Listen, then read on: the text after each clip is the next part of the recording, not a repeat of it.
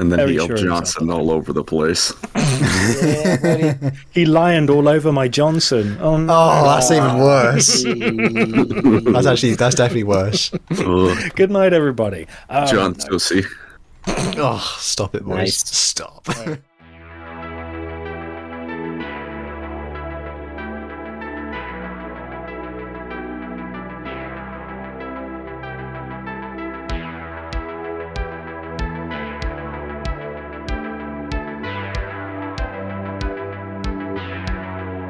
Hello and welcome to Lore Crimes, ladies and gentlemen. We were originally planned to do the Far Side Enclaves today, but as you are probably aware, I'm hoping, we are YouTubers, which means the algorithm dictates if we eat or not. Algorithm for the algorithm gods. So, given some recent trends lately in the Warhammer releases, we've decided it would be prudent to cover the Lion. So if maybe you're not too familiar with the Primarchs, because you're like me and you refuse to read the Horus Heresy on moral principle, for the same reason I don't watch One Piece. Shocking. It's you might be like, who is this? Who is this dude? His model looks cool, but who is this dude? Well, we have Eli in the beginner section to tell you, and a mystery for the expert section. I know who it is. We gotta keep the audience guessing. But before we get into that, we have the question of the week from last week. It's the answers to which of the Primarchs would you least want to babysit.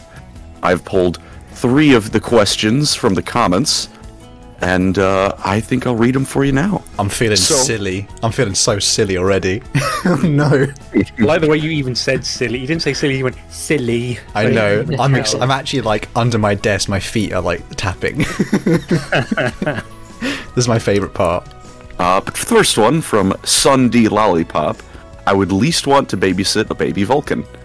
Firstly, in story, it said as an infant he was the size of a large 10-year-old. Oh my god. So that You're not I giving birth to him, it's fine. Yeah, but like imagine like, you know, not even toddlers when they're at that stage of life where they just want to run around and touch everything.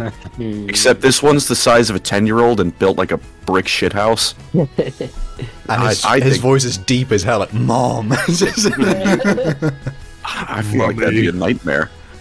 Secondly, he says, I cannot imagine how painful it would be to die by either asphyxiation or being crushed by this giant demonic-looking baby as he lovingly hugs me to death.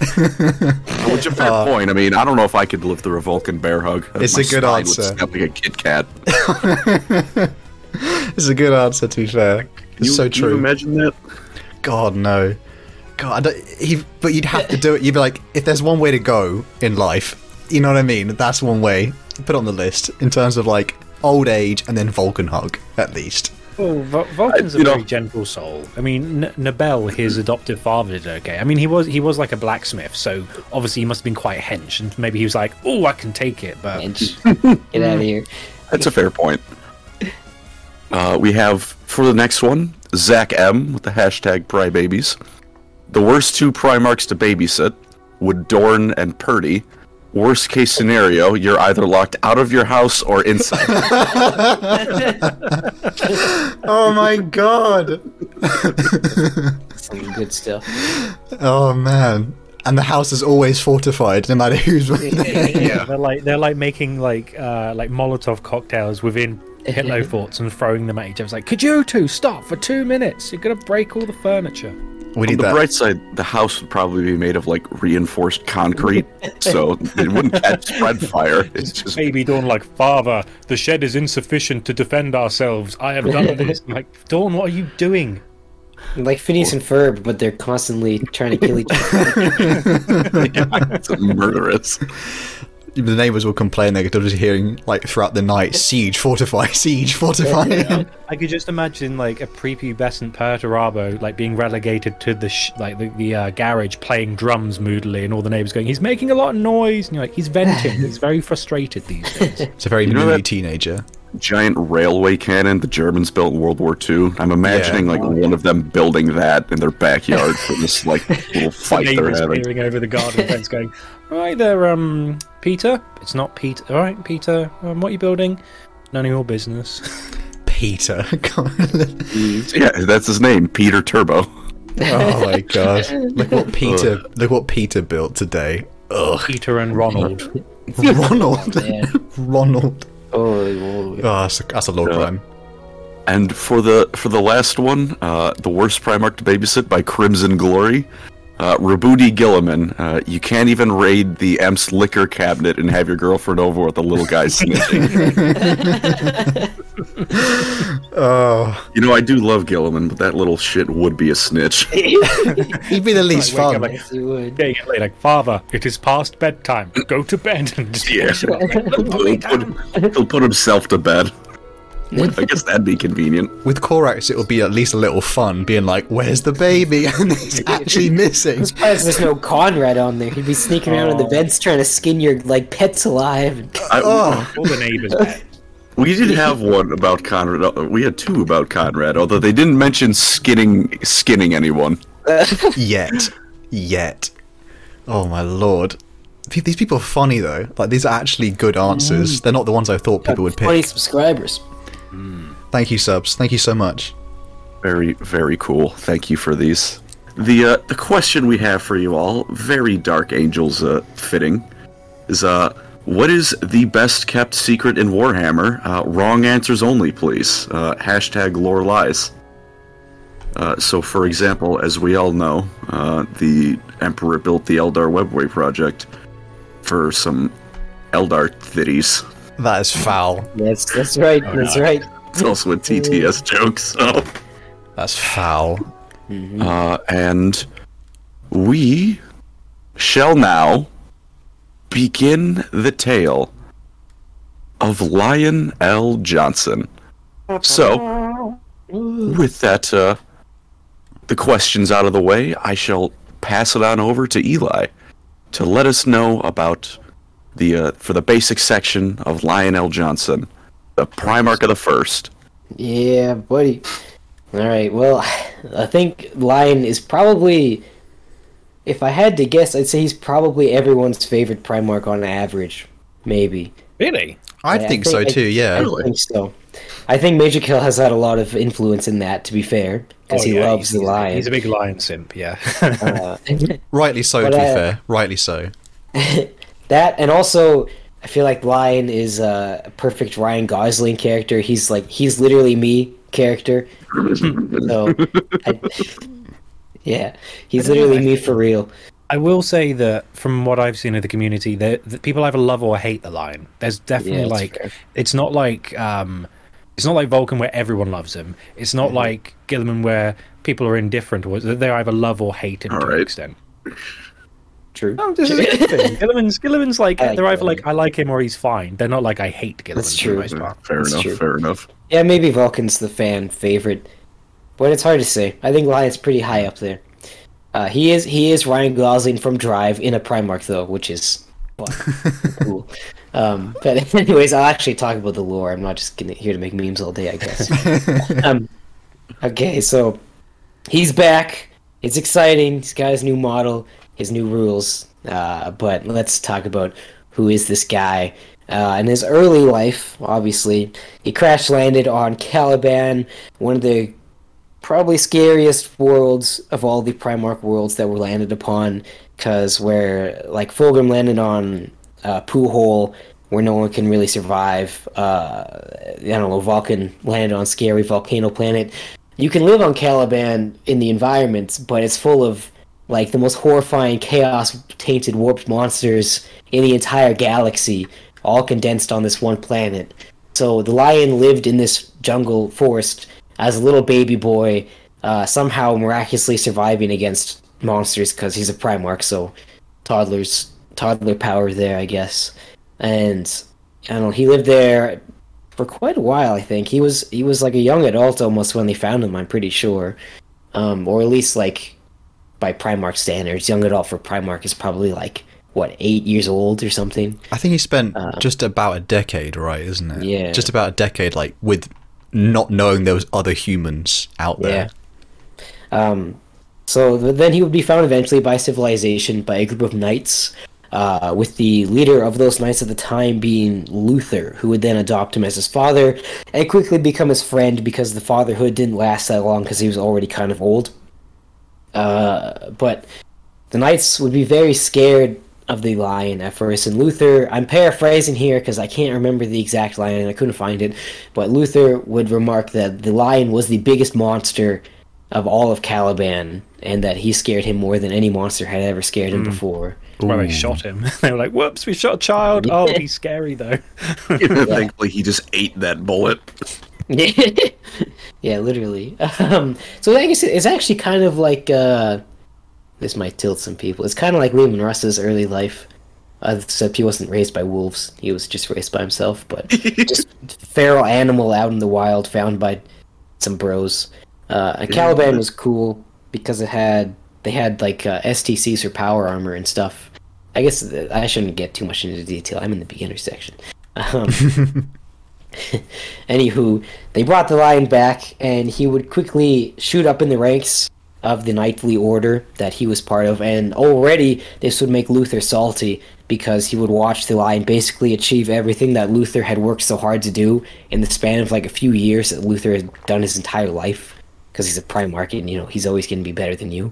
But Luther would be the voice of the lion, because the lion was kind of awkward, and he's bad at understanding people and talking to people. Hence the Ryan Gosling aspect. So he's a Warhammer fan. Yeah. Oh, Lord. We just attacked our own fans. Christ. That was as much aimed at me as everyone else. He's literally me. He's literally good save, me. good save. Oh, thank God. Because we're... I mean, let's be honest, boys. Warhammer fans, we're not the most talkative people out there. No. We say that. Eli's getting married. True, yeah. It's a demographic. Problem with that is I like to talk to people about Warhammer, but then their eyes glaze over, and then they don't want to hear anything about it anymore because they're like, I don't. The thing I get all the time is I don't get it, and I'm like, well, it's like this. I'm like, I don't understand, and it's not worth the time. It's hard to. Oh, sorry. Go ahead, Eli. To be fair, the girl I'm getting married to, I told her about Warhammer on like our first hangout, and one of our first hangouts, she saw me try to eat 100 chicken nuggets and throw up. So there's a litmus test. There's a litmus test. Oh my God! And then it must be love. Nom nom nom nom nom chicken. I had to make sure that she could I don't know, she could stick with it. I'm just imagining just like you like inhaling chicken and then just being like, have I ever mentioned Erebus? I like the quote. Is it the quote something along the lines of if you can't have me at my such and such, you can't have me. You can't have me at my worst. You can't have me at my best. Yeah, and it's just you scoffing chicken nuggets. Erebus is and then at the best, it's just you in your like suit at the wedding. This is some good bro advice for the fellas out there. Tell your Don't hide your hobbies from the girl you like, because she's gonna like you whether you have weird hobbies or not. These are Warhammer fans. What are you talking about? What do you mean, girl that likes them? What are we doing? Let's not lie to ourselves, boys. Okay, all right. Anyways, we have a topic to talk about, I suppose. Where was I? Yeah. So he became basically the leader of the orders. And he would start a 10-year-long crusade against the monsters of Caliban and cleanse the forest, and eventually become Grand Master of the Orders, which Luther is like, low-key hates this guy, but also loves him because he's his best friend and adopted son, but he's also achieving Luther's dreams and like dashing all of his hopes. It's a weird one with him, but we'll go into that a bit later. He's an interesting character, though. Mm-hmm. Then the Emperor comes to Caliban. Lion immediately bends the knee without complaint because he's a big loyal guy. Loyalty is its own reward. That's his quote. And the boys become Space Marines minus Luther because he's too old, so he gets the Corpharon treatment and becomes basically a Space Marine, but not quite. So in the Great Crusade, Jonson would probably, I think a lot of the Primarchs agree that he was the best general amongst them. and one of the best leaders. Horus was like the only contender with him, truly at least, and he was kind of the only other thought to be the War Master. But then the Emperor chose it was Horus. like a kind of. I think it was like if Horus was the sweet, like dead center, exactly what the Emperor wanted. On the other side, you'd have the Lion, and on the other, you'd have Sanguinius, and that's kind of the spectrum. It's like, Sanguinius is a bit softy, and then the Lion is just he's terrible with people, and then you have Horus in the middle, you know? Yeah, The perfect triumvirate. Yeah, I think Sanguinius was kind of like Lion's only friend of the Primarchs. He didn't really talk to anyone. He just kind of brooded in the corner and Well, he's ran the away from oldest as well. girls He's when got they came typical to talk oldest to him. brother syndrome. Yeah, I suppose so. I didn't even know that. I guess he was. He is the first Primarch. It's true. Mm-hmm. Oh yeah, he made the Dark Angels. He named them the Dark Angels after a myth from Caliban. So a little thing there. Where was I? But yeah, he reunited the Legion because I'm pretty sure they were spread out through the galaxy. He united the Hexagrammaton, that thing, and he made them all work together. It's not as big nowadays, but it was big for them 10,000 years ago. But he took a ton of victories in the Emperor's name. He was like the tactical genius of the Primarchs and a very good duelist as well. People get salty if you don't say that he's the best duelist, so he's one of the best duelists, but it's not. Anyways. But yeah, he wasn't very happy when the Emperor chose Horus, and this kind of sparked some pride in him. Whereas a lot of the victories he was taking, I think a lot of it was because he wanted to be War Master, so he was more of doing it to try to like prove himself than he was doing it to like make the Imperium better, if that makes sense. That might not be completely based in logic, but I think it's like, of all the Primarchs, he was the only one who actually was like, I will take the mantle. Like, Horus was a bit, I guess I'm the guy for the job, but Sanguinius didn't really want to be like. Lion was like, dress for the job you want. I'm wearing all this armor. Look at my big sword. I am the War Master. I want to be the War Master more than anyone. So anywho, probably the most important part of the crusade for him was the negotiations with the Saroshi people. They were allegedly going to become part of the Imperium, but they were just trying to trick the Lion to assassinate him with a nuclear bomb on their ship. Luther seized the bomb, and with Zahariel, I think is his name, the librarian. That's the one, and Luther, for a little bit, is like, you know what, maybe I'll just let it happen. And then he's like, you know what, maybe I won't let it happen. That's not so great. What am I thinking? And so they get rid of the bomb at the last moment and save the Lion, but Jonson's not pleased. He sends Luther back to Caliban to watch it over and train new recruits, so he kind of censures him because, you know, he basically almost let him die, so you can't really trust him that much anymore.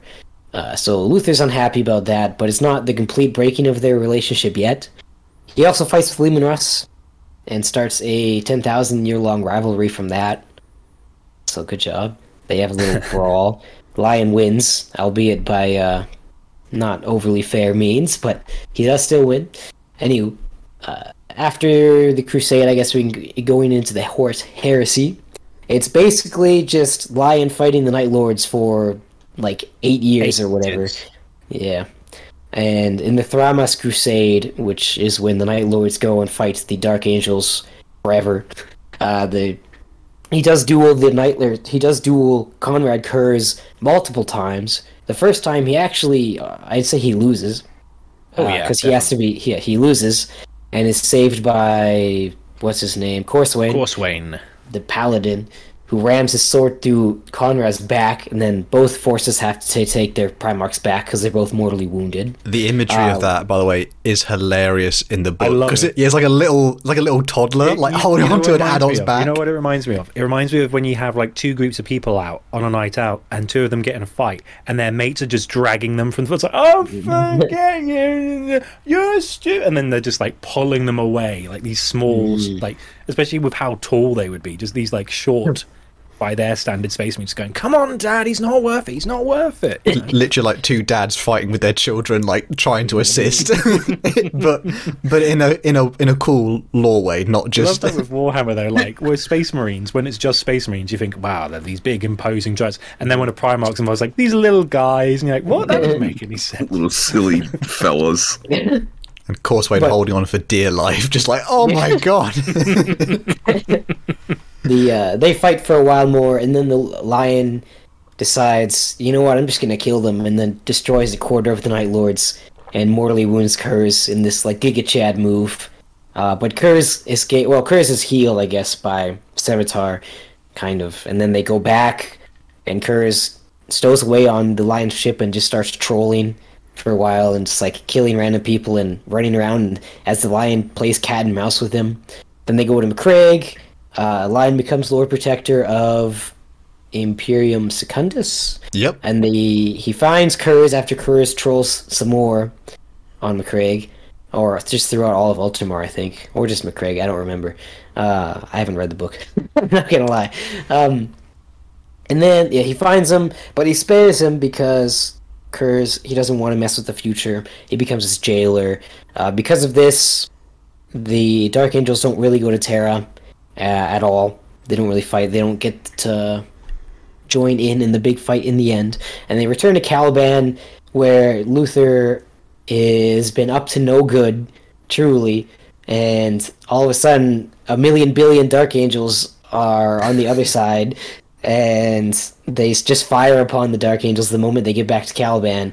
And now the Dark Angels are fighting the Dark Angels. And who's traitor? I don't know. Are the Dark Angels traitors? I don't know. Kind of sketchy. If half your Legion turn traitor, if 50% of you is traitor, does that make you a traitor? I don't know. I don't know. That's where all the memes come from, I guess. But then Luther mortally wounds the lion and gets captured, and the Fallen gets scattered throughout the warp, and the lion goes to sleep for 10,000 years, and now he's awake. The end. Hell yeah. The end. Thanks, everyone. Goodbye. And now we get Tywin Lannister in his green armor, trudging. That was over. We have won. Trudging all aggressively at us. Has anyone here seen Pride and Prejudice, by the way? This will be relevant, I swear. Can't say I have, to be There's a moment where Mr. Darcy like walks across like an open field, and it's meant to be a moment where Where is this going? No, he's walking like so strange. No, Chelsea, hold on. And then Mr. Darcy came. Hold the thread. He's walking across a field towards whoever like the female character is in the end. And there's a bit where he's just walking like aggressively, and there's like a shot where I thought that's exactly the movement of like the lion's model right now. It's just him just like strolling, and his hairline is just blowing back aggressively too. Jeez. Yeah, I have congestion, so I feel like I'm mumbling, so I apologize to the viewers. That's okay, man. All good. Didn't understand all the way. I will say though that Jardonon has a very funny video of the Watchers in the dark. Oh yeah, great. The knife emoji, ear emoji got me, dude. He did what with a what? He did what with a what? Galaman! He did what with the what? Oh, we love his channel. Anyways, off to Andy to enlighten us. Could I? Go ahead. Oh yeah, could sorry. I we say have questions. something that, like, I want to confirm before I make my stupid comment. The lion like kind of fights instinctually, right? Or it's almost like he's reacting to blows by pure instinct. Like I've learned, like fighting. Like I'm asking. I've read that. Is this? I guess it's similar to like how Perturabo just intuitively knows how to design things. The lion intuitively knows how to kill things, I guess. Mm-hmm.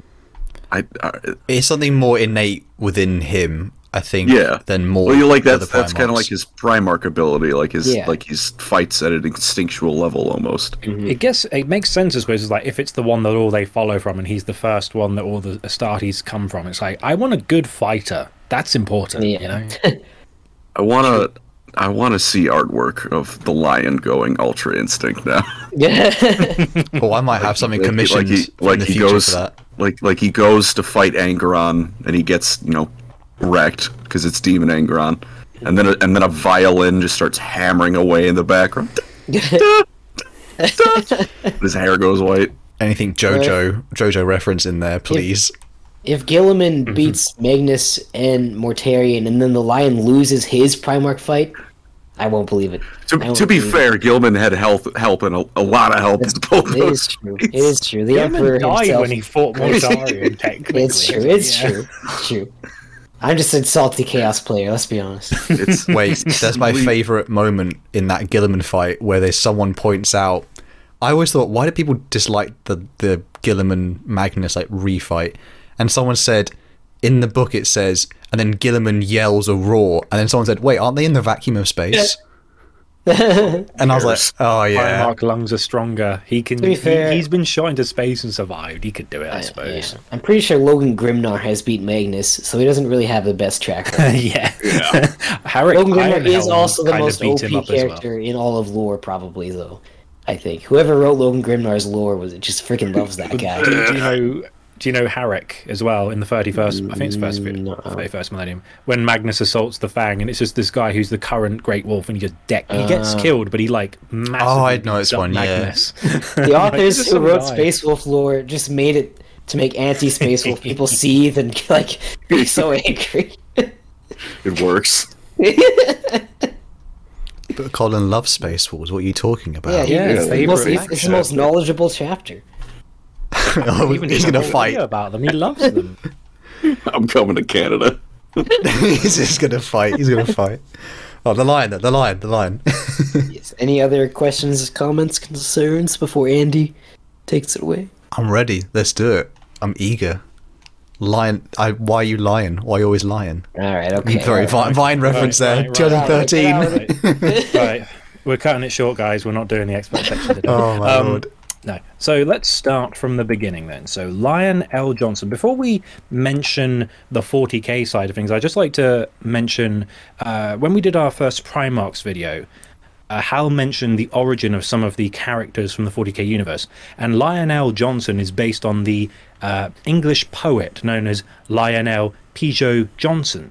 And he was born in 1867, and in 1893 he published a poem called Dark Angel. Wink, wink. A little bit more about this guy. He died of a cerebral hemorrhage when he was 35 at the Green Dragon pub on Fleet Street in London. Oh. And that's the origin of the Dark Angels and Lionel Johnson to an extent, at least the naming convention, which is like a little fun little fact. I'm glad. Oh, go ahead, Colin. Go ahead. I was did not know that's how he passed away. Jeez. Yeah, he was not old, and he knew Oscar Wilde. He was his friend, then he wasn't because he was a Catholic, and there was some kind of dispute. But I thought at the end of the when I do all the lore, I might also read out the poem Dark Angel, just as a little like reference to the origins of the Lord of the First and his naming. That'd be cool. I Yeah. thought that'd be quite cool because I've got it here anyway, and I will warn you now. There are quotes for each of you as we go. So Let's do it. All right. So 40k lore-wise, he grew up on the feudal death world of Caliban. Now, Caliban was teeming, and I mean absolutely rife, with beasts. And we're not talking about, pandas, we're not talking about kangaroos, we're talking about 10-foot tall dog leopards, anything you could imagine. Because they're not just creatures, they're chaos-spawned crazy creatures. Like, imagine, let's say, what are they called from Ice Age? The big cats, the saber-toothed cat. Like, imagine a saber-toothed cat, but it's also got like spikes jutting out of its spine and 7 claws, and that's kind of the average beast you might find on Caliban. They're very bad. Are you telling me Diego from Ice Age is on Diego was Caliban? in Caliban. He now What a adorns cameo. the lion's armor. Yo. Where's the baby? Anyway, so when the lion was a baby, or at least very young, he was spirited to Caliban. The humans of the world were like cyberpunk knights of the Round Table.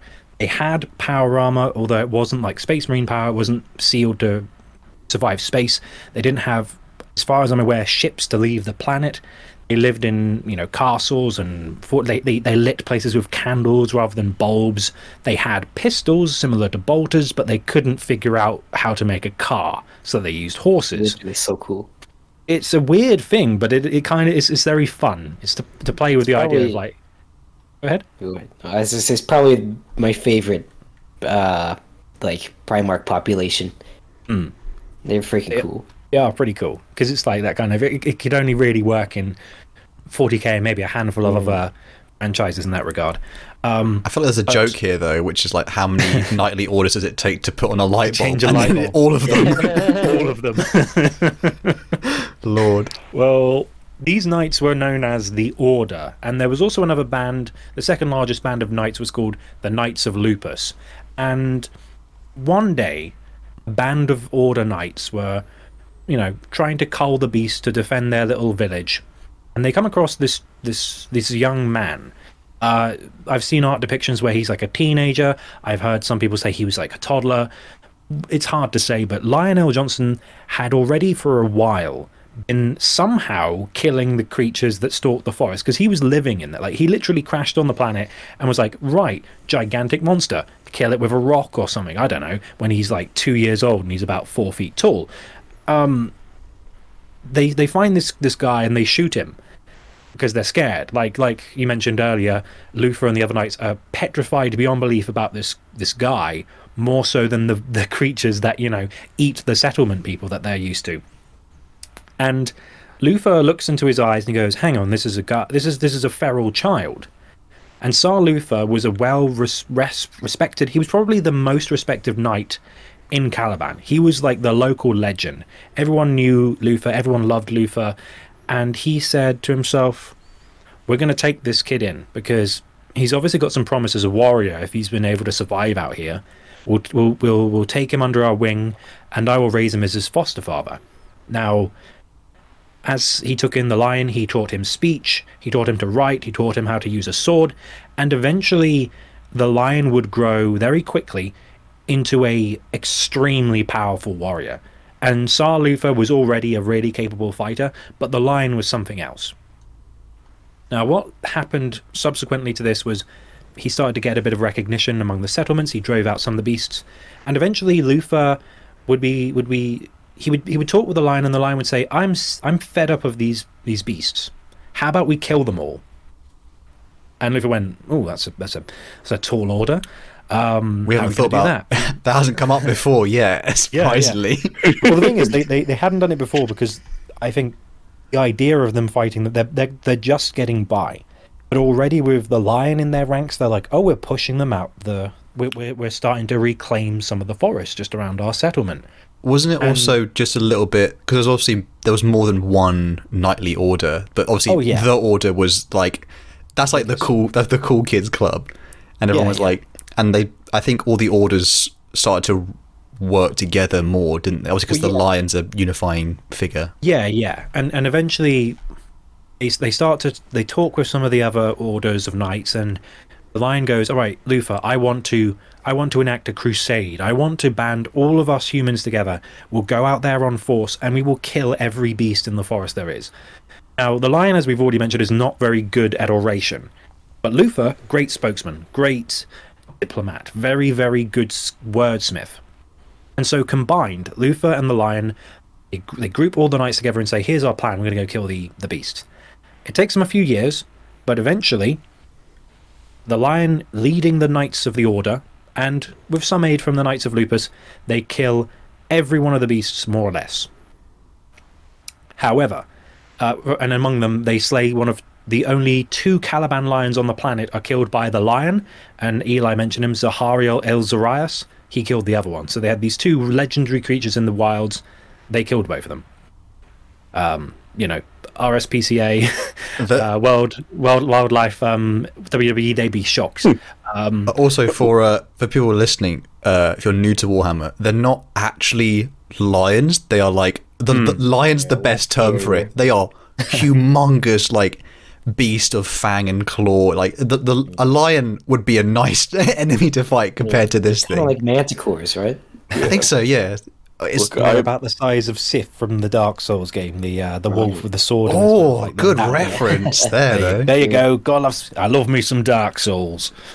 Well, I mean, lion does give off some Artorias vibes, so it fits. Ooh, he's a valiant warrior fighting the abyss. Just replace abyss with chaos. Plagiarism. Is he left-handed though? That's the big thing, isn't it? In Dark Souls, he's the sword's on your left hand, which is weird because most of the other stuff is right-handed in game. But then again, his other arm's broken. So that Well, might be yeah, why. he had a shield. It's just also, yeah, his arm kind of got broked. And I liked how in Dark Cronked. Souls, if you equip it in the left slot, it has a different weapon set than the right.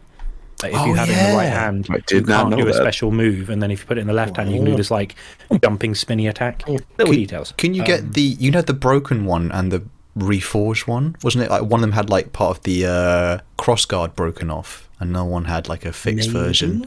This is a while back. This is 2011. You know what I mean? This is a while back for us. I think it made a recurrence in Dark Souls 2 as well as a different weapon name, but It did come back in 3 as well. ooh, nice. I like that. I love me Dark Souls. Anyway, so yeah, Artorias' tragic story behind us. So then the lion, with the Knights of the Order, they managed to slay every beast practically on Caliban. However, the Knights of Lupus, the next biggest order of knights, were trying to tame the beasts and utilize them to kill the beast. They were basically trying to harness the beasts. And the lion took one look at this and went, "Nah, mate. If you're going to get rid of this corruption, you have to kill it at the source. You can't manipulate it." Which is very in keeping with what he would do in the future by rejecting chaos and going, "No, you can't have a little sip of it. Nah. You have to abstain. You have to be sober from the call of chaos." And eventually, the Knights of Lupus would be wiped out by the Lion and the Order. They would kill them to a man. And shortly after, some Astartes sent by the Emperor would discover Caliban. Specifically, during 846.M30, the Emperor would meet with the Lion. The Lion would be installed as the leader of the First Legion, which he would dub the Dark Angels, named after a myth of Caliban legend, also referencing the poem. And with that, I would like to go through our first quote of the episode. Does anyone want to flex their Malcador muscles? I don't think I'm very good at Malcador, but I can give it a try. Is that all right, boys? Should I give it a go? Yeah. By give it a all try. means. I'll probably read it a little bit straight, so. Of all the Primarchs, save perhaps Mortarion, Lionel Johnson stands apart. Partially this is due to his taciturn nature. A brooding silence hangs over him at all times. Yet there is something more, something buried beneath his noble exterior. Perhaps this is a result of his upbringing, growing to maturity alone in the monster-ridden forests of Caliban. Even at a council of war, the lion moves like an apex predator. He is always watching, always planning, always hunting. He unnerves even his brothers. Very nice. Damn, Malcador. He's a big fan. He's very Arthurian as well. He's very much the Merlin to the lions, well, to the emperors, I suppose. King Arthur, to an extent. The wizened old man with the strange hood. Anyway, so continuing on from there, the lion would then take his Knights of the Order and they would undergo the surgeries to become Astartes of the Legiones Astartes. The Dark Angels had already accrued a reputation during the Great Crusade because, like their namesake would suggest as the first, they were the first legion to be put to culling the enemies of the Imperium across the stars. They had incredibly powerful weapons from the Dark Age of technology. They had developed the Hexagrammaton, which was 6 different what would you call them, organizations within the Legion which specialized in different acts of war.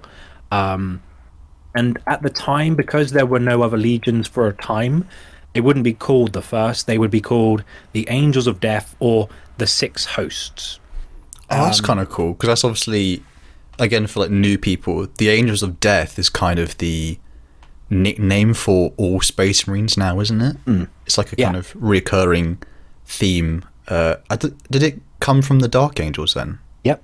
Yes, Because they even had like I'll see if I can find an image to send for this part of the episode, but there was actually an image of what their like banner used to look like, and it's like a skeleton with a cowl and everything. And again because the Emperor was this monolithic figure, they were known as his Angels of Death because they would descend from the heavens and they would kill you.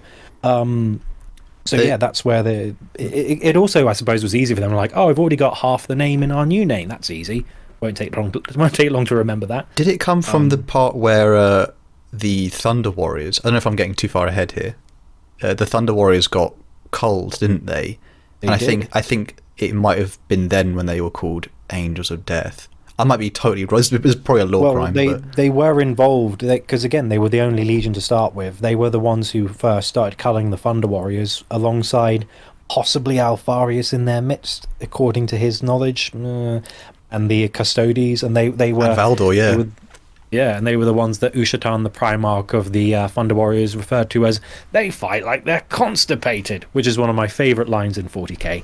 Because they fight like wolves, didn't they? That's like the because they said like the Thunder Warriors fought like bears, but Bears. the French bear, the bear.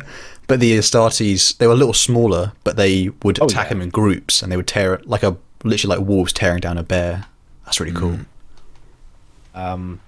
Eli's already mentioned that the one of the first compliances of the Dark Angels with the lion at their helm would be the Siroshi people.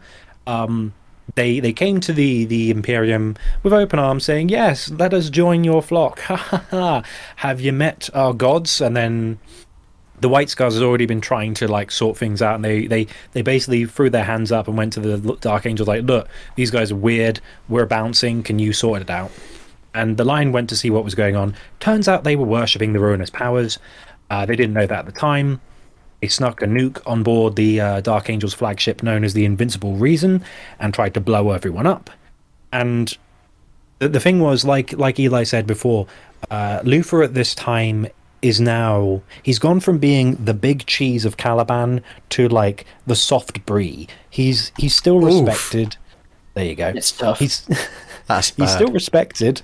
Everyone still likes him, but he's been usurped in his renown by his adoptive son, which is weird because he started out as his father. Now he's more like a brother, and he's also a subordinate. So he's had this massive dynamic shift in his personality with how he treats himself with the Lion and the Legion. Luthor's also got a bit of a inferiority complex with regards to how he became an Astartes, in quotes, because like Eli mentioned, similar to Corferon, he was too old to become a proper Astartes, so they just did these surgeries on him to make him kind of like Diet Astartes, like Astartes liked, it's Diet Astartes. Yeah, he's a bit shorter, he's not quite as strong, he's still a really powerful and capable warrior, but those two characters in particular, Luthor and Corferon, you see the two dynamics where Corferon is treated like he doesn't deserve the position of being first captain and he's just an old fool. And Luthor, it's more like, he's like, we respect him, he's like our father figure, but he's not as strong as the rest of us, but we respect him. And that's quite an interesting dynamic in 40k that no other characters really have for the most part. There aren't many I can think of who've had that, not quite an Astartes transition. I imagine. No, Arjak Rockfist, but that's the 41st millennium, and he's built like a brick shithouse, so it doesn't count. I imagine it'd really like, King Leonidas and the Spartans, except at the hot gates, Hercules is there. Yeah. It's like, no one's going to pay attention to Leonidas because Hercules is right there. I imagine it's like hit that with him on the lion. It's like someone got a bit upstaged. A little bit, yeah. Poor Luthor though, because he would have been like a man of legend if of his time. If the lion hadn't been there. There is a passage in one of the books that says he would have been the single most important person in Caliban's history if it wasn't for the lion. So he permanently lived in the lion's shadow at the peak of his prime, which is a bit sad. But then again, you got to like travel the stars. You got some cool armor. Chill out. You've got a nice goatee. Why ruin things? Okay. So they find this bomb aboard their ship, and Luthor divers. He goes, and because he takes a while to figure out what he's going to do, Zahariel eventually, he's with him. He says, we need to kick this off the ship. They kick it off the ship, and it's close enough to damage the ship and cost some lives, do some damage. If they'd have just chucked it out straight away, it would have been free and clear, no damage, no problems. And that's kind of why the lion is annoyed at Luthor, because he's like, old man, you knew about the bomb. How come it took you so long to kick it out of the why did you hesitate? Why did you hesitate, like kicking it out the front door? And so for his lapse of judgment, Zahariel, Luthor, and 200 Astartes of the Dark Angels, as punishment, would be sent to be garrisoned on Caliban and oversee the recruitment of new Astartes, which is why there's so many fallen in the future, because they were recruiting them. And Luthor is very good at running things. He's like a mini Gilliman in that regard. He's good oration, good organization. He's a good leader. He's respected. So he got loyalty down, and that's why there's so many fallen. It's fun. Imagine if, like, replace one of the, and I don't know, some magical pretend 40k, replace like one of the traitor Primarchs, like Fulgrim. No offense, Eli. I know Fulgrim's cool. I like him too. Where? Not very helpful towards the end of the heresy. Imagine replace like Fulgrim with like Luthor as a Primarch. It'd be like, wow, they have actually a lot more stuff going for him now. Luther's actually awesome. It's just a shame he wasn't born the son of God. Imagine if the Lion and Gilliman swap places, and the Lion was raised by Connor, and Luthor raised Gilliman. I have an interesting. I want to ask Colin about this comparison because I don't know if it's right, but maybe Emperor Justinian and the commander Belisarius from history. Do you know what I'm talking about? Yeah, like Justinian of the Byzantines. Yeah, because General Belisarius is kind of that. Like, he was the more like impressive character, even though Justinian was emperor, and there's kind of emperor. There's kind of a relation. I saw like the sort of similarities there, where even though like Justinian's technically like the one in, they have like a Oh yeah, because Belisarius took Rome back for a bit, didn't he? Yeah, he like defended.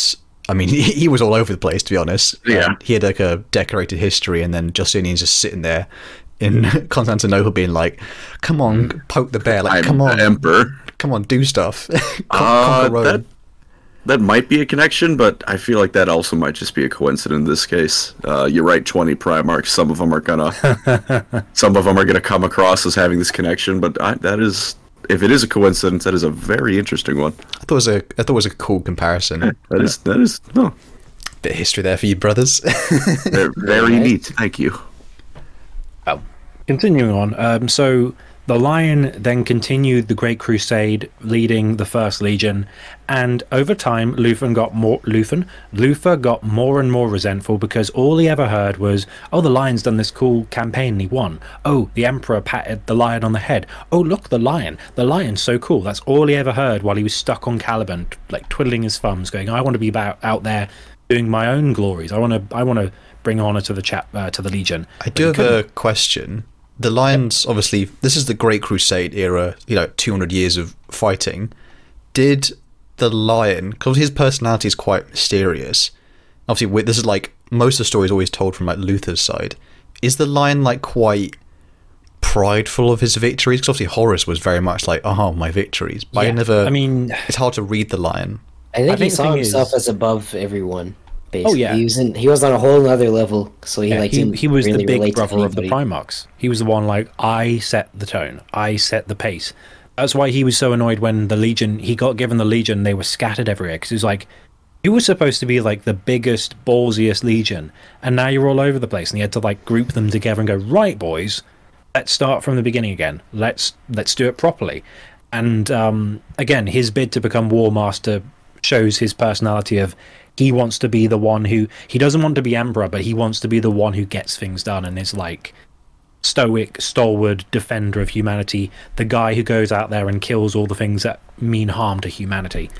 It's funny because just very briefly, the only parts I have read of the Lion is there was the book where it's his Primarch book where he speaks to the Emperor, and even though he's not necessarily ambitious, he like his conversations with the Emperor are really interesting. Like, if you're new to Warhammer again, like, all the Primarchs are generally considered like facets of the Emperor.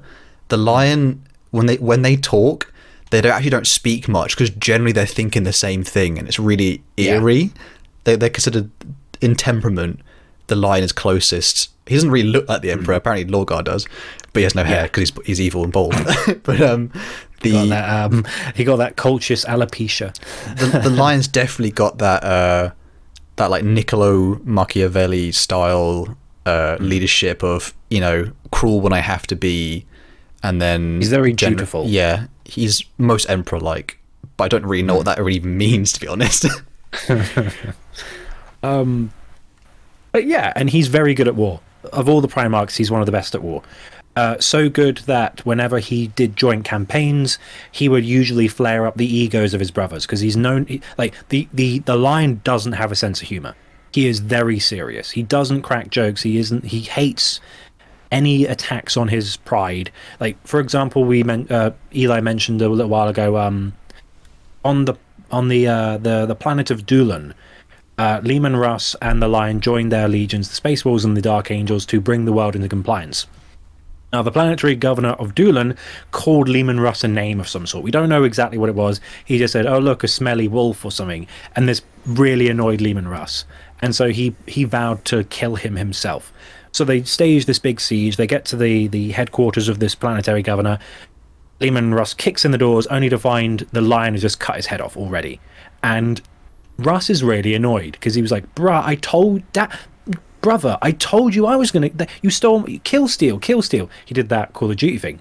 Mm-hmm. He got the assist. And so the two of them had a brawl in the planetary governor's, like, fortress. And it lasted an entire day of them just, like, hitting each other with their swords, then punching each other, blah, blah, blah. And then eventually Leman Russ kind of goes, I'm going to have a laughing fit, because look how silly this is. Here we are, the sons of the Emperor, and we've been reduced to having a punch-up.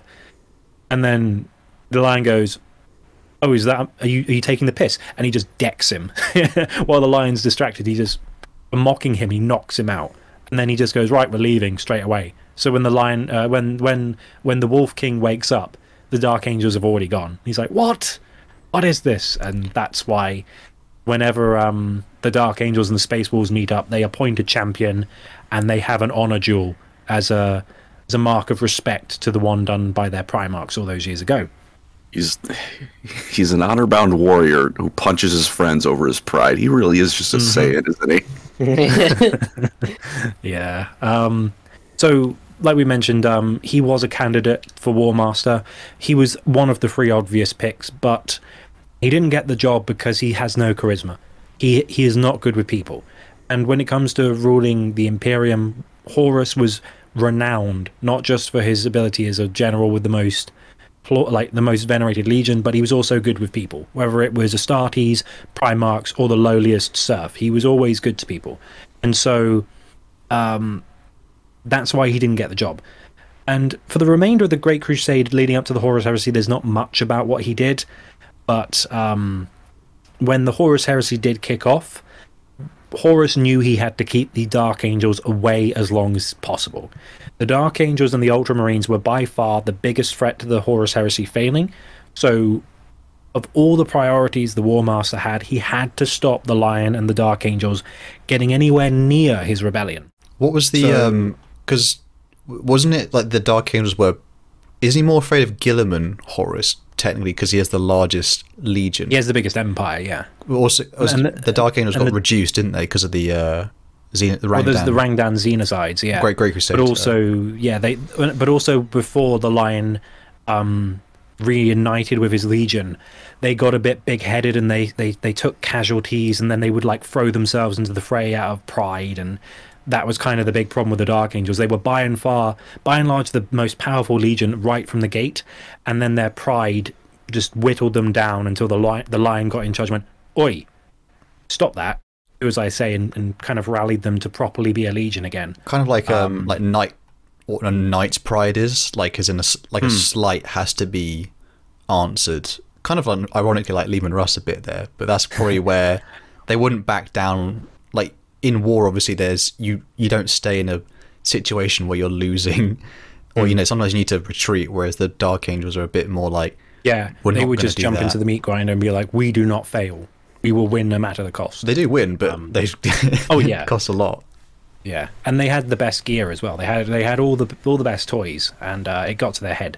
So yeah, during the Horus Heresy, the timeline states that the Lion figured out what was going on with the heresy just after Istvan III. So Istvan III happens, Horus culls all the loyalists within the ranks of the Sons of Horus, Emperor's Children, World Eaters, and Death Guard.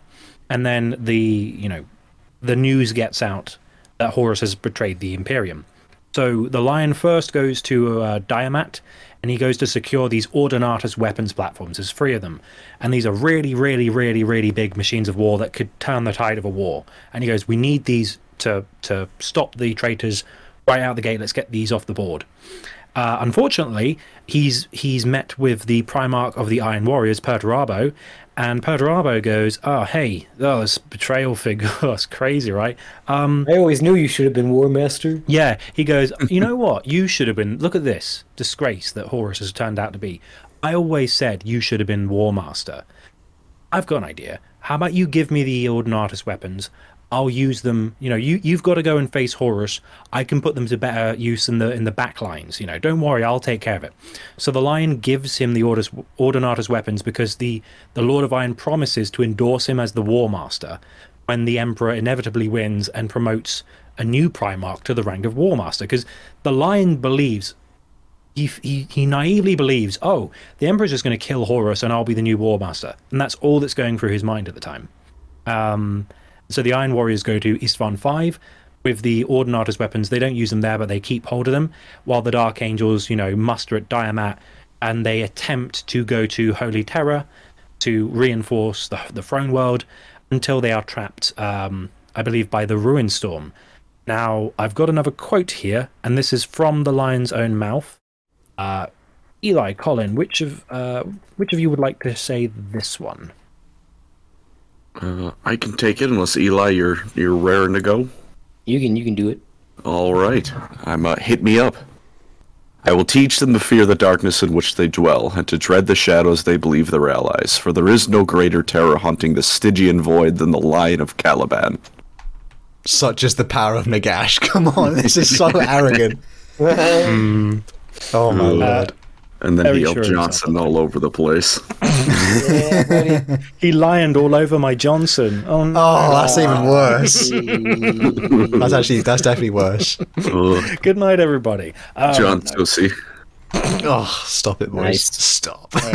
Okay, before things devolve further, so now we're getting on to the Framas Crusade era, which is basically the entire Dark Angels' involvement of the Horus Heresy, for the most part. So Horus is now going, okay, everyone knows I've turned traitor. The Lion is he's mustered at Diamat. Perty's coming over. We'll close off the galaxy when Perty's gotten through like this point. We'll trap, the Word Bearers will trap Ultramar, the Ultramarines, Blood Angels, Dark Angels, everyone with the Ruin Storm. Cool. They're going to get through eventually. I need to distract them.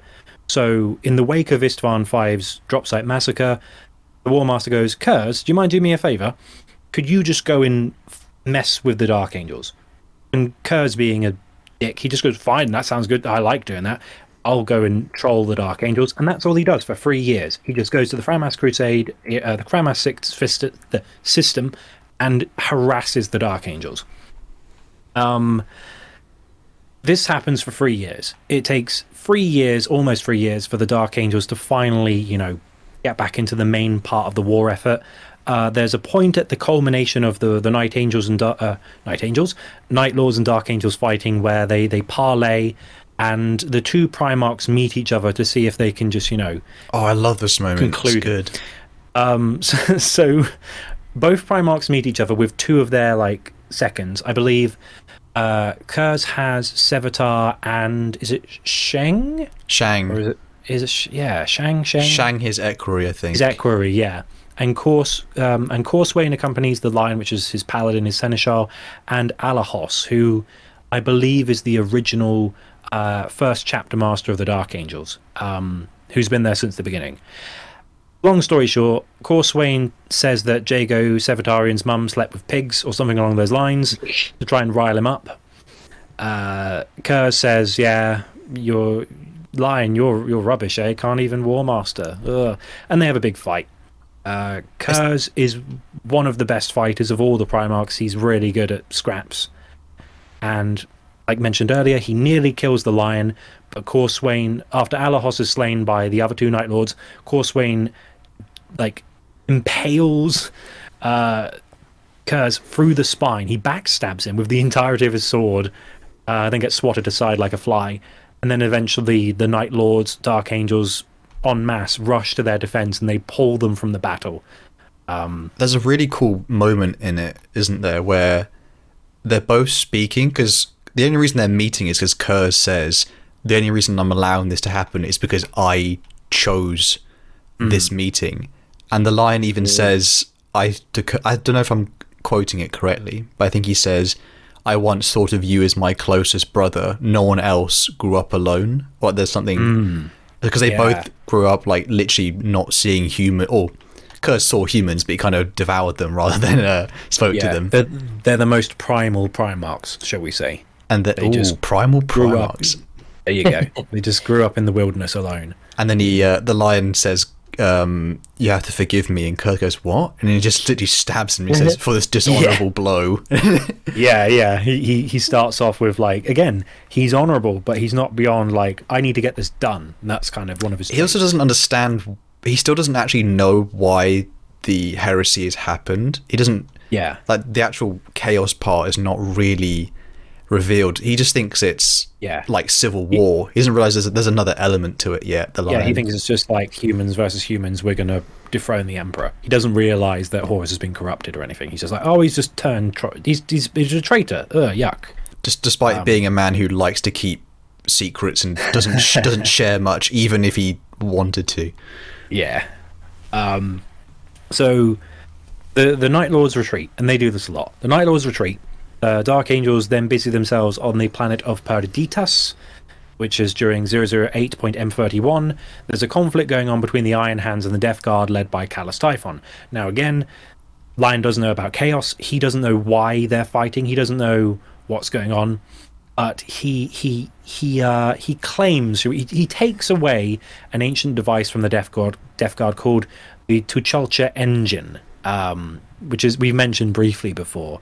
But it's like a weird child astropath trifecta of beings. Dark Age of technology, sort of ancient, really weird device. Weird tech. It's a MacGuffin, essentially. Yeah. But it allows the Dark Angels to create temporal rifts for their ships to transport themselves through space and time.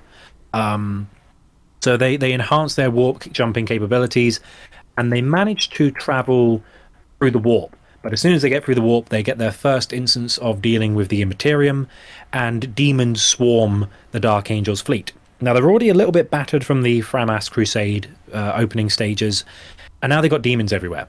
And at this point, the Council of Nicaea has decreed no librarians there are naughty. And, they're trying to shoot the demons. It's not doing much. They're stabbing them with swords, which is working a bit better. The Lion goes, we could use some librarians. So this seems like their kind of thing. Weird, wibbly-wobbly space dust thingies. We need our boys in the hoods. And so there you go. He goes, let's just this once. Let's just make the librarians a thing again. And Chaplain Nemiel, who is an OG from the Night Order days, alongside his cousin Zahariel, says, sorry there, Dad. Jimmy Space said no to Psychers in the Legiones Astartes. That's heresy. So the Lion backhands him and, like, upon striking him in the helmet, like, decapitates him. Just goes like, ooh. And then he just, like, severs his head. He goes, no, my decision, never talk back to Daddy. And he just decapitates him with, like, his fist.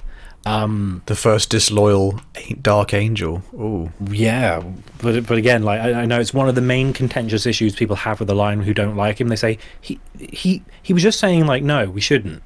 He doesn't try to shoot the Lion. He just goes, no, the Emperor said this was a bad boof.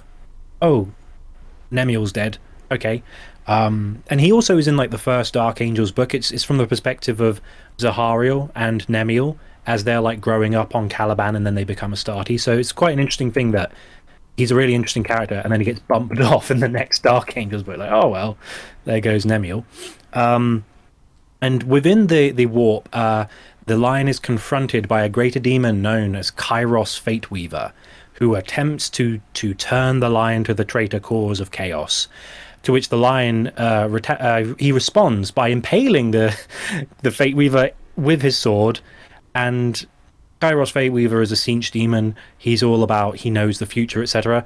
And I believe the lion quips while he's impaled the demon. He says, "Did you foresee that coming?" And then pulls the sword. Nice. It's Forgot that he so fought him. sassy. Oh, He also can't great. corrupt him, can he? Can he? Because there's nothing. know. There was something about know- they couldn't offer him anything. Like Chaos couldn't offer him anything because the only thing the lion wanted was to serve the Emperor. Yeah, because I know Dawn is in his nature. He's physically incorruptible. Like there's just nothing you can do to switch Dawn. It's like one of his character traits. But the lion, there's just nothing in it for him. Like he could potentially he could be changed, but like there's no reason for him to. Like what am I going to do? Like betray the Emperor, the guy who I've done all this work for, who I want to appoint me as the new War Master? Doesn't make sense. So he's like, no, sword in the gut, impale you in the heart. So if you're having a conversation you disagree with, you can always impale your foe with your sword. Don't take that advice. That's not. You heard it here first on Lore Crimes. If you go to the office and someone's giving you lip, bring your sword. Bring your tip. That sounded well. Moving on. Moving on quickly from Hal's horrendous comments. They managed to travel to Sagwalza, which is also, I believe, inside the Framas sector. And once again, the Night Lords, like a Saturday night, cartoon villain, pop up to combat the Dark Angels. And like mentioned earlier, they lose a quarter of their fleet in the engagement. So big L for the Night Lords. As a last desperate means of like resolving the war in their favor, they attempt to board the Invincible Reason. So Kurz grabs his Atramentar, the first company. Diego Sevatarian's by his side, and they just go, let's go kill the lion on his bridge. That's the best thing we can do. It goes horribly wrong. They, apart from Kurz, everyone who boarded the Vengeful Spirit gets either killed or captured, including Diego Sevatarian. And the Night Lord's fleet retreats before they get even more battered. And Kurz just starts roaming the Vengeful Spirit and harassing the Dark Angels while they're in the mess hall, etc. It's quite funny when you think, that like cartoon with the puppets where it's like, he's on the walls, he's on the goddamn walls. That's Kurz at this point in the story. An actual nightmare. And after that, because the Ruin Storm is still preventing the Dark Angels from getting anywhere fast, they hear that Rabute Gilliman, Primarch of the Ultramarines, is making a contingent empire, because the loyalists on this side of space, they don't realize what's going on outside the Ruinstorm. They're not getting any communications, and they're starting to worry maybe the Emperor's dead. Like, Lion's been fighting for 3 years against the Night Lords. They've been stuck in this place where they can't do anything. They're like, 3 years is a long time. We already know there were 4 traitor legions. They might have gotten to Terror and killed Dad. So Gilliman says, I know, we'll make a second empire just as a contingency called Imperium Secundus. And the Blood Angels are there, the Dark Angels are there, the Ultramarines are there with their Primarchs. Sanguinius becomes the Emperor-elect. Gilliman becomes the Lord Commander. Yep. And the Lion becomes Lord Protector. So you've kind of got the A triumvirate. the king, the administrator, and the executioner almost.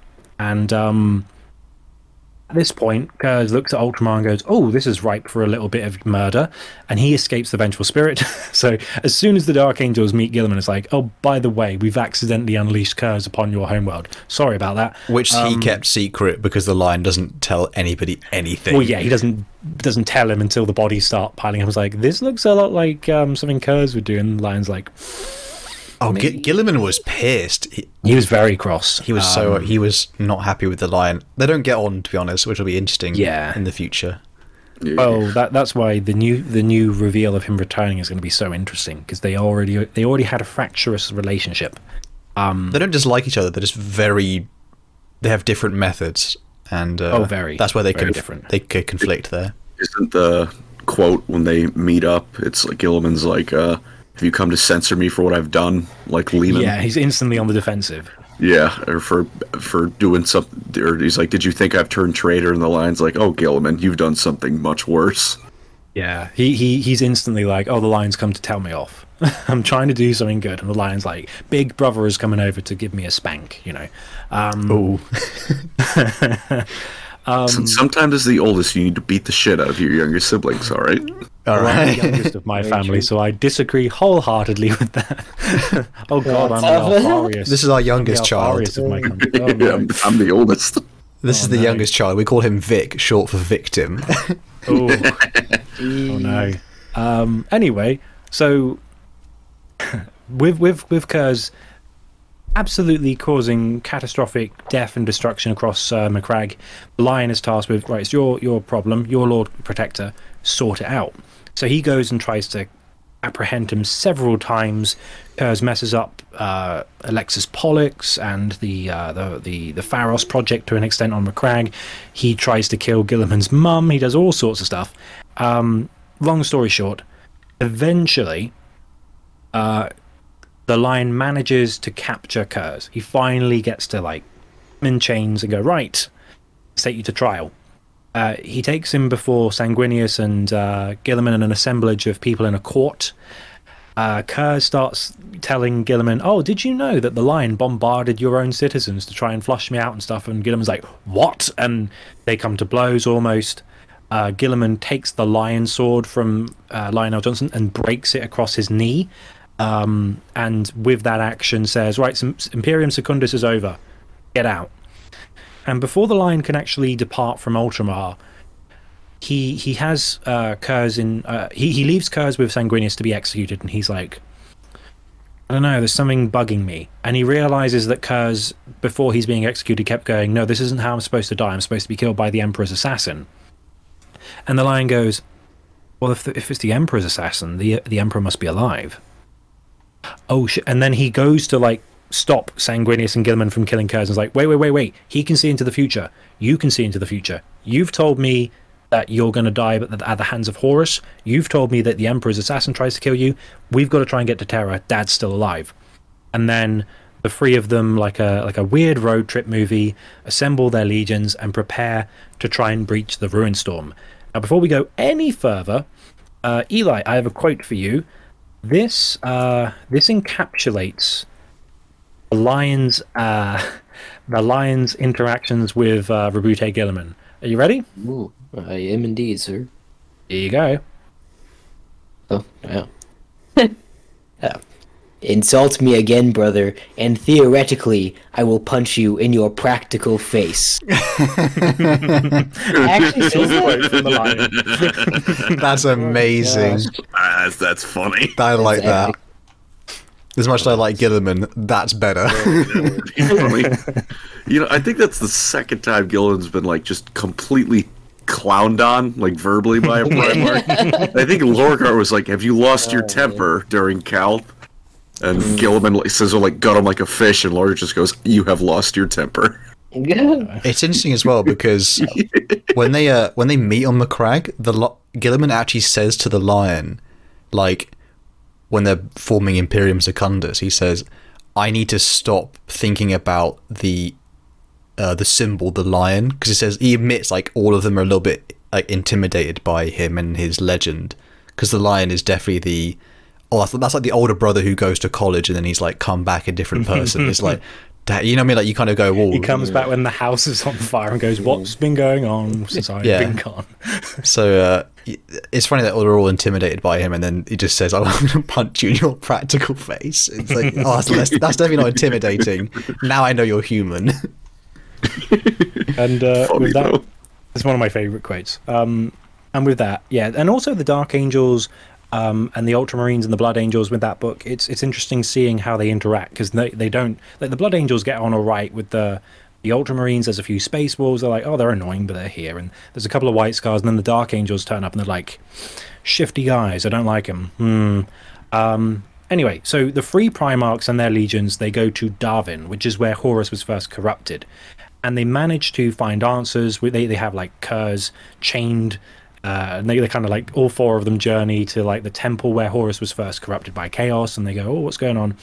They trigger the planet, or I think it's the moon of Darwin, the moon to destroy itself after they visit, and there's loads of demons and everything's going wrong. And Sanguinius knows, I've got to get to Terra, that's where I'm fated to die, but I've got to try and kill Horus.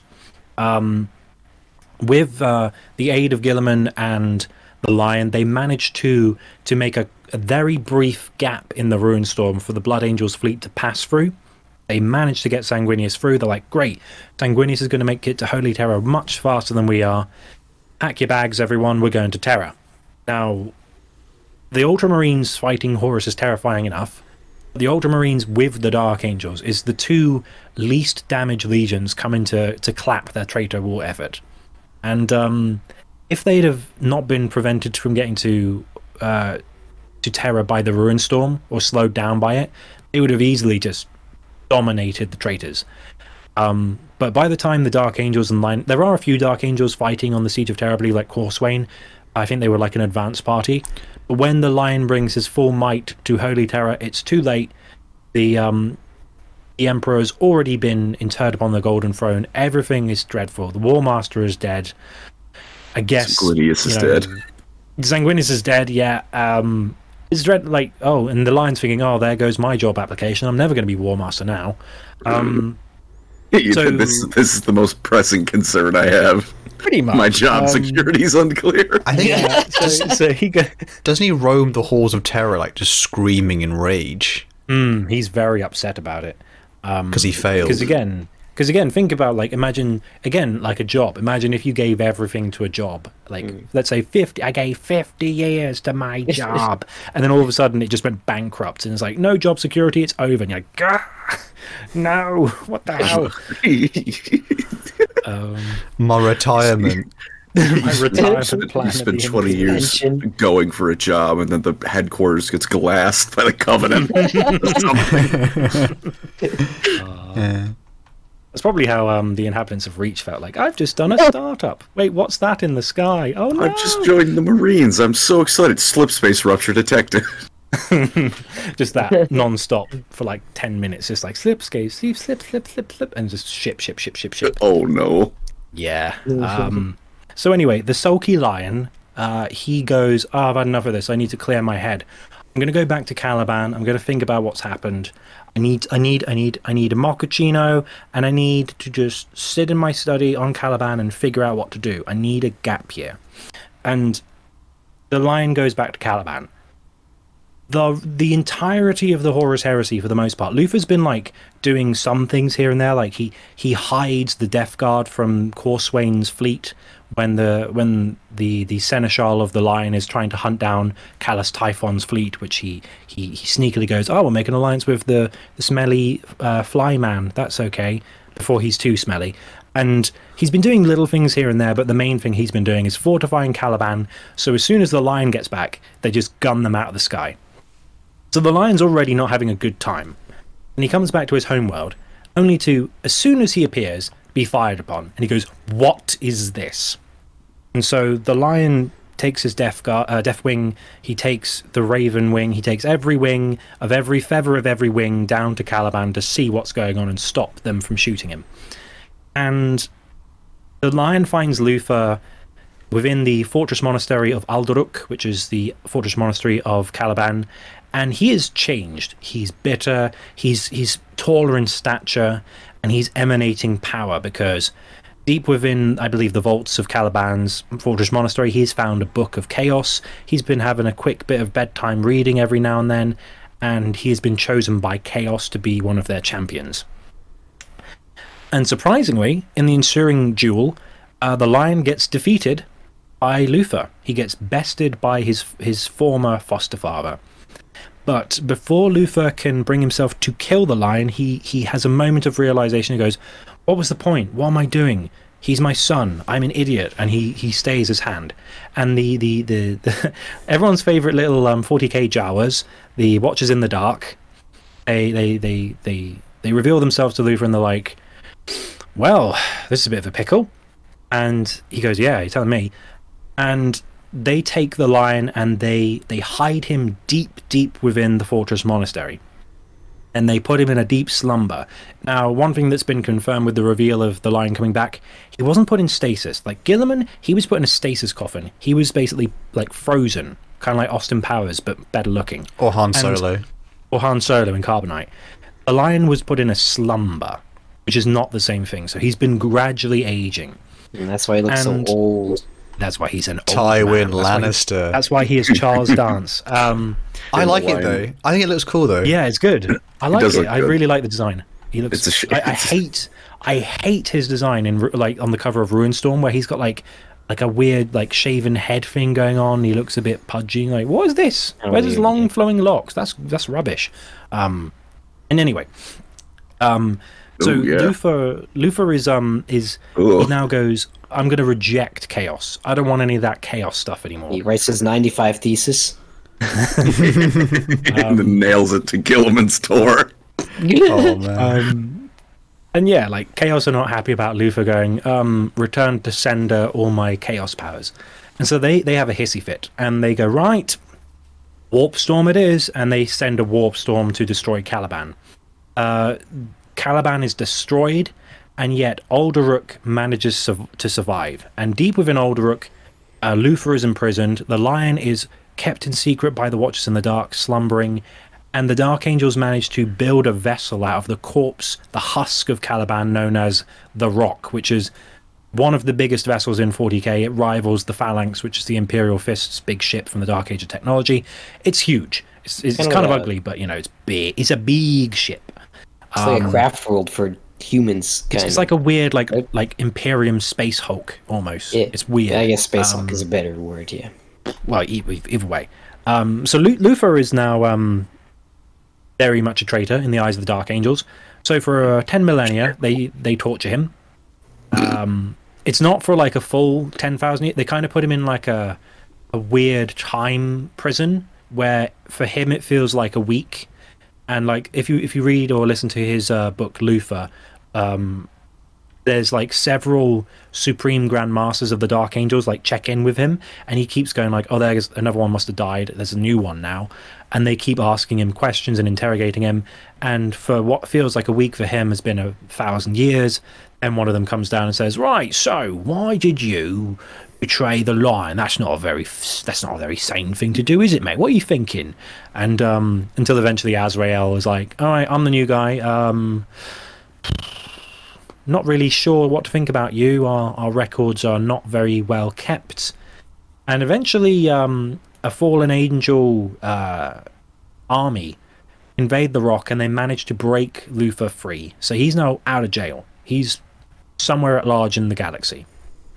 Hanging around. And very recently, a lion has awoken from his very long 10,000 year slumber, and he is not happy. He is not armed with the lion sword, but he has a new one, and he's got the Emperor's shield, and he now stalks the galaxy hunting the forces of chaos. He is already being revered among little backwater worlds as the Cowled Giant or the Unforgiving Knight. And from there, we'll have to wait and see what happens with the lion. Any predictions, fellas? I have a theory that he's not going to properly return, but more be like a wandering kind of in it. There's a thing about they've already mentioned where his presence is like creepy, like wooded thorn and vines like sprout from where he is. So I reckon he's become somewhat more like, you know, the Watchers in the Dark, they're not really warp creatures. There's something about that, and he's a little bit more Arthurian legend. So he's a wood elf now. Yeah. Basically, it reminds me a lot of Fenris, where he's its a own Ryan. homeworld has its own weird, like, magical stuff. Like the heart of Caliban. So they're making him worse.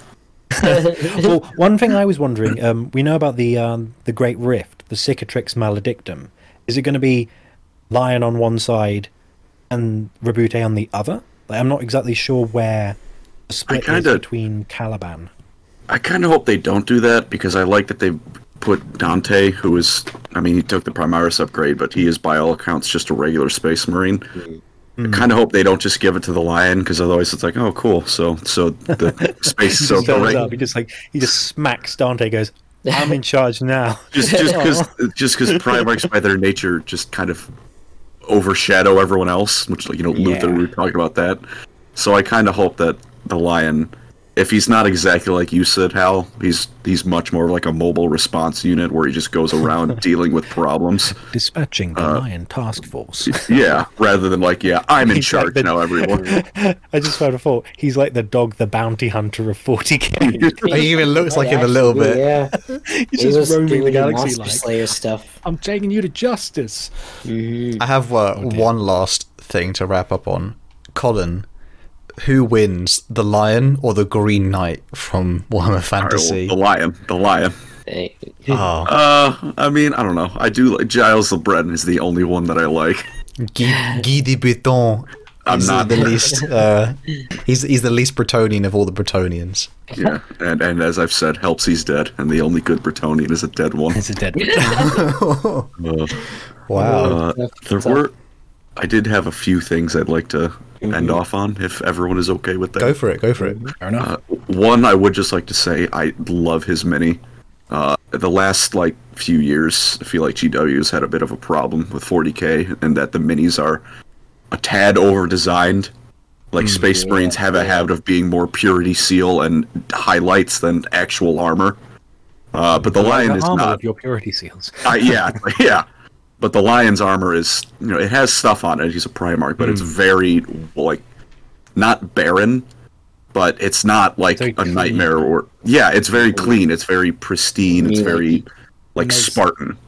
And there's very nice things like there's incorporation of a bit of the fallen color pattern. There's a bit of the Caliban one. There's the swords. There's the cowl. There's the helmet. There's all these things to make. There's a little bit of flair, but it's very subtle, which I like as well. Yeah. The second thing is I don't know if it will happen, but I hope Gilliman and the Lion don't have a fight. What I think my ideal hope would be they meet and the Lion's ready for Gilliman's going to be Gilliman, but Gilliman just doesn't have it in him anymore, because I think that'd be a really good humanizing moment for Gilliman, because he's so worn down by that hell he's been running by himself for a couple hundred years now. Especially with that 10th edition trailer where he's just like, yeah. victory. And it'd be a good way to, kind of bring the Lion up to speed in a way of oh my god, Gilliman has always done everything. I don't always like it, but he's always put 110% in his own thing, keeping things going one way or The another. idea of the Lion And he's rubbing Gilliman's back, and he's just like, there. It's Yeah, like, and Gilliman Lion in would front of him, take it from Gilliman's just I'm for dying. And then the last thing to end off on is something I've been holding in for about an hour now. Could it be said that in Caliban as a child, in the jungle, the mighty jungle, the lion sleeps No. yeah. Oh man. Ooh. That's a good place to end it, to be fair, because we'll have to Before we smack our do, head against the wall. I was going to ask, would you guys mind if I read out the poem, The Dark Angel, Oh, yeah. from Go for it. JONSON? Go for it. Mhm. The nice little way to round it off. I'll also say as well, next week, boys, this is properly next week will be Farsight Enclave, so Yep. please check that out. Also, like and subscribe, because we need that, because we need to eat. Other than that, thank you all for listening, and we'll end it with a nice bit of poetry from our boy Andy. Andy, take it away. Right, so this is The Dark Angel by Lionel Johnson. Dark Angel, with thine aching lust, to rid the world of penitence. Malicious angel, who still dost my soul such subtile violence. Because of thee no thought, no thing, abides for me, undesecrate. Dark angel, ever on the wing, who never reachest me too late. When music sounds, then changest thou its silvery to a sultry fire. Nor will thine envious heart allow delight tortured by desire. Through thee the gracious muses turn to furies, O mine enemy, and all the things of beauty burn with flames of evil ecstasy. Because of thee, the land of dreams, becoming a gathering place of fears, until tormented slumber seems one vehemence of useless tears. When sunlight glows upon the flowers, or ripples down the dancing sea, thou, with thy troop of passionate powers, beleaguerest, bewilderest me. Within the breath of autumn woods, within the winter silences, thy venomous spirit stirs and broods, O master of impieties. The ardour of red flame is thine, and thine the steely soul of ice.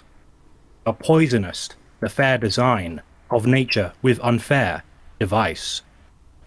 Apples of ashes, golden bright, waters of bitterness, how sweet, O banquet of a foul delight, prepared by thee, dark Paraclete. Thou art the whisper in the gloom, the hinting tone, the haunting laugh. Thou art the adorner of my tomb, the minstrel of mine epitaph. I fight thee in the holy name, yet what thou dost is what God saith. Temper, should I escape thy flame, thou wilt have helped my soul from death. The second death that never dies, that cannot die when time is dead. Live death, wherein the lost soul cries, eternally uncomforted. Dark angel, with thine aching lust, of two defeats, of two despairs, less dread a change of drifting dust than thine eternity of cares. Do what thou wilt, thou shalt not so. Dark angel, triumph over me. Lonely, unto the lone I go. Divine, to the divinity. There we go. That was the Dark Angel. Nice. The lion returns, boys. Very cool. The lion returns. That's very Dark Angel-y. I can see where they got it from. I'd argue it's the epitome of Dark Angel-y. Secrets and Hey. lies. Lion's actually he's very different than the 40k Dark Angels. Come to think of it. The 40k Dark Angels are very edgy and cool. I don't think the Lion's that edgy compared to them, at least. But is he cool? He is cool. Rule of cool always wins. Exactly. Well, thank you so much, boys. I think we definitely we now know you're not lion. Why the I don't want to do the Vine reference. Sorry. Alright, okay. Thank you so much for listening, people. Hope you enjoyed. Obviously, the lion returns. It's a big moment for Warhammer. And next week we're gonna hit you up with some Farsight Enclaves, a bit of Xenos love. Xeno. Yeah. Make sure to like and subscribe, and we'll catch you all next time. Peace. Take care, love you. everyone. Hi, everyone.